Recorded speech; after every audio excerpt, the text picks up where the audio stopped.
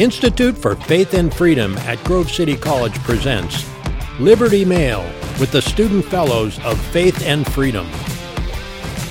Hello and welcome to this special edition of Liberty Mail. I'm Grace Riley, and it is my honor and privilege to be joined today with the Honorable Newt Gingrich. We're here at the 15th Annual Ronald Reagan Lecture, and we're so happy to have him here. Well, I'm delighted to be here, and anytime I have a chance to come to a great conservative institution and to talk about a great conservative president, I think it's terrific.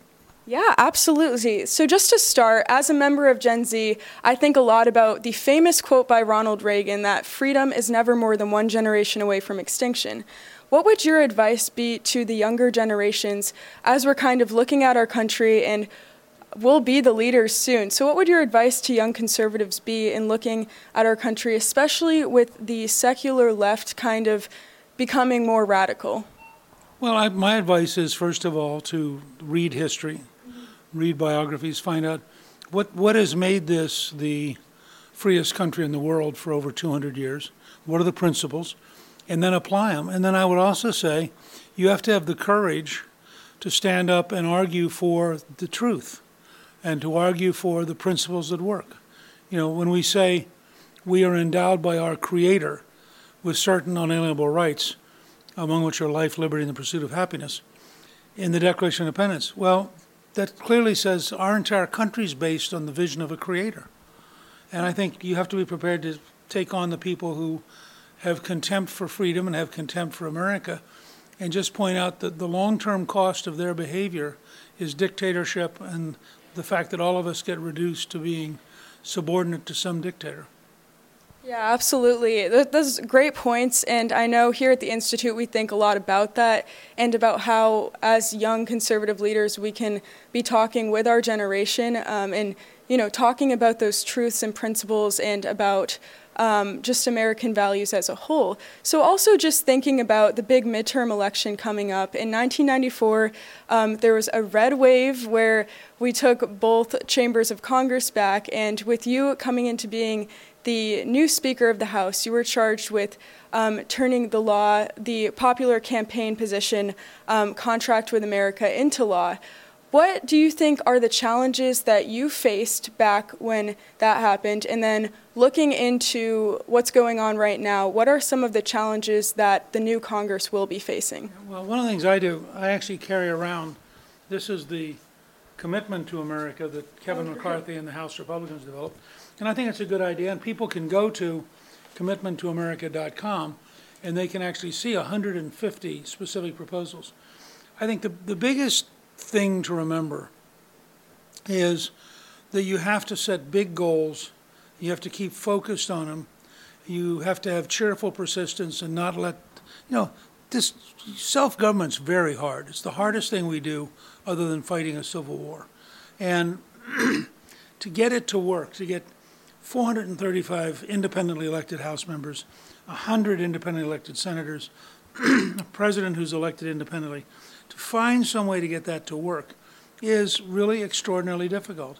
And I would hope that the newly elected Republican majority in the House and Senate will really recognize that they have to have cheerful persistence, they have to be prepared to have debates, but then to focus on what do the American people want. I mean, if you really believe, as Lincoln did, in government of the people, by the people, and for the people, well, then you need to pay attention to the people.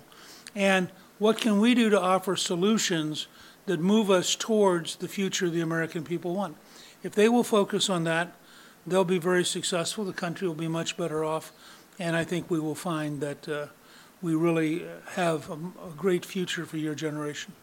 Yeah, absolutely. And I certainly hope so, and hope that, yes, our leaders consider all of those things going forward.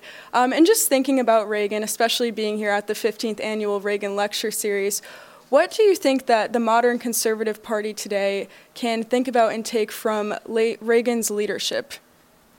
I think Reagan had a belief, first of all, in the basic truths of the American system. I think he was a deeply, deeply patriotic and very well-informed American.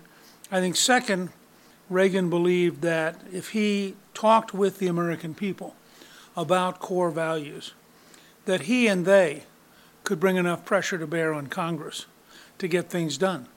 And then third, Reagan was a very happy guy. I'm going to tell you a quick story. We had been elected for about 3 or 4 months, and they invited us down to the White House. And about 90 members of the Republican Party in the House went down. And Reagan came in, and we're all standing there watching. And he gets up and he says, I want to tell you about these parents that had twins. And one twin was always optimistic, no matter what. And the other twin was always pessimistic, no matter what. And they said, we got to break them of this. They've got to learn that the world's balanced. So they decided for Christmas that they would give the pessimistic child the best toys in the world. And they would give the optimistic child a room filled with horse manure. And so they sent each of them into their 2 rooms, waited about an hour, went in, first to the pessimistic child, who's sitting in the middle of the room surrounded by toys, crying. And they go, you got all these great toys. Why are you crying? He said, well, that one's going to break, and the batteries are going to run on that one, and somebody's going to steal this one. And he went around and explained a bad outcome for every single toy. And they thought, well, that didn't work. So they go next door where the optimist has been given a room full of horse manure. And they walk in, and this little kid is running around throwing horse manure up in the air, yelling, wee, wee. And they said, what are you doing? He said, I'm looking for the pony.